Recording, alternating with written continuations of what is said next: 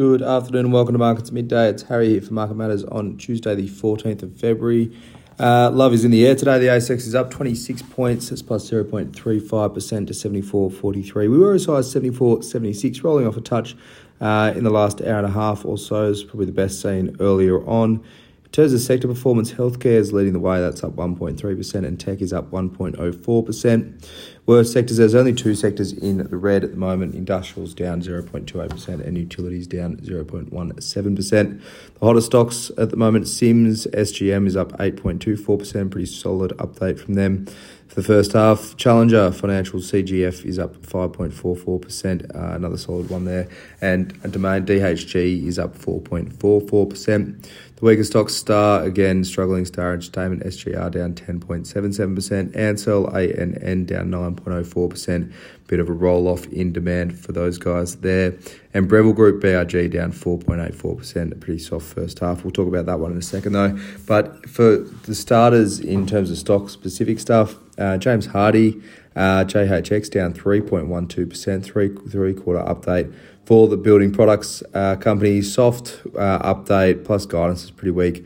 NPAT of US $129 million was about a 10% miss, driven by volume misses in both North America and Asia.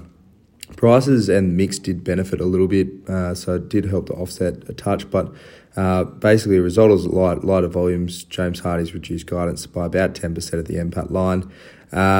It kept CapEx guidance unchanged though, so they are targeting sort of a medium-term uplift there, particularly on EBIT margins, taking a bit of short-term pain through that one. James Hardie's already downgraded in this sort of cycle as well, and I think the market wasn't all that excited about these numbers coming out, probably expected a bit of a downgrade too. So stock hasn't moved a great deal on the back of that, and it sort of was down about 6% early and recovered a little bit too. So bit of green shoots there in terms of volumes, in terms of stock price movement, I guess.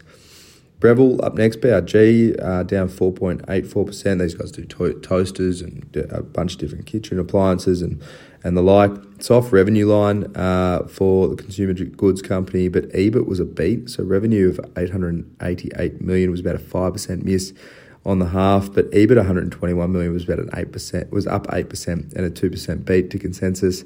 Distribution numbers were impacted by the Ukraine-Russia war. EBIT guidance of $165 to $172 million. Consensus nearer to the top end of that one at $170. So not a huge sort of miss in terms of guidance. Definitely within the confines of consensus. Big sort of news out of Breville was the good cost control coming through, which is a surprise.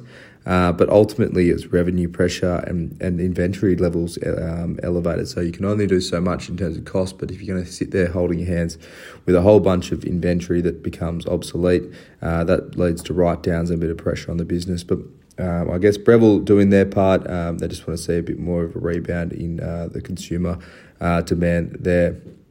Similarly, Temple & Webster, TPW, is down 22% at the moment, 22.5%.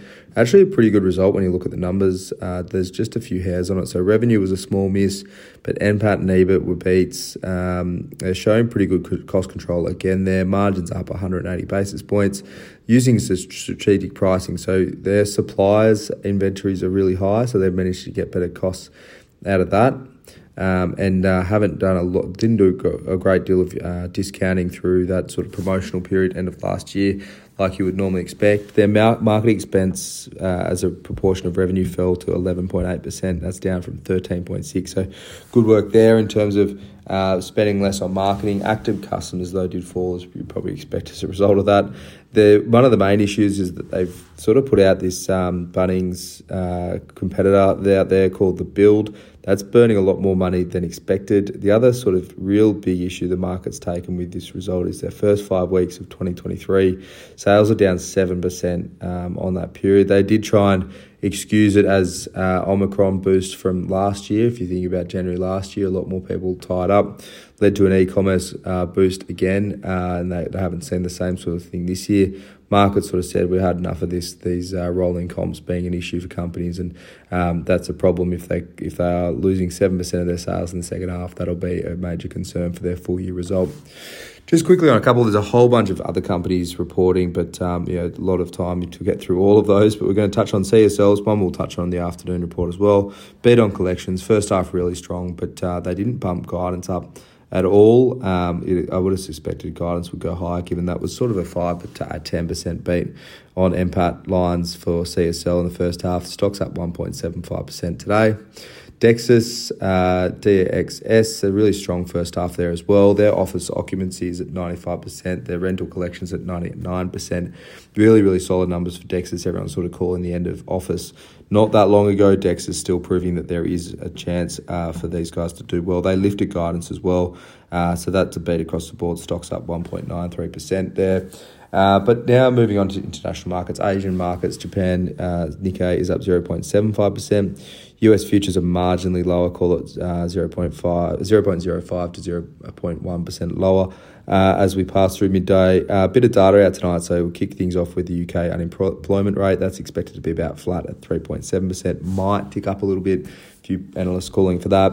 But the big one that the market will be focusing on will be the US inflation prints coming out. The headline at 6.3% is down from 6.5%, hopefully. And expectations for the core inflation number to fall to 5.5. That was 5.7% previously. So hopefully we see inflation rolling off. The Fed will be continue to be more dovish than most central banks out there, particularly the RBA, and that will probably see markets higher if we do see that result. But a bit of risk on those numbers tonight. But for now, that's all for Markets Midday for your Tuesday. Hope you enjoy the rest of your afternoon, and as always, look out for the afternoon report.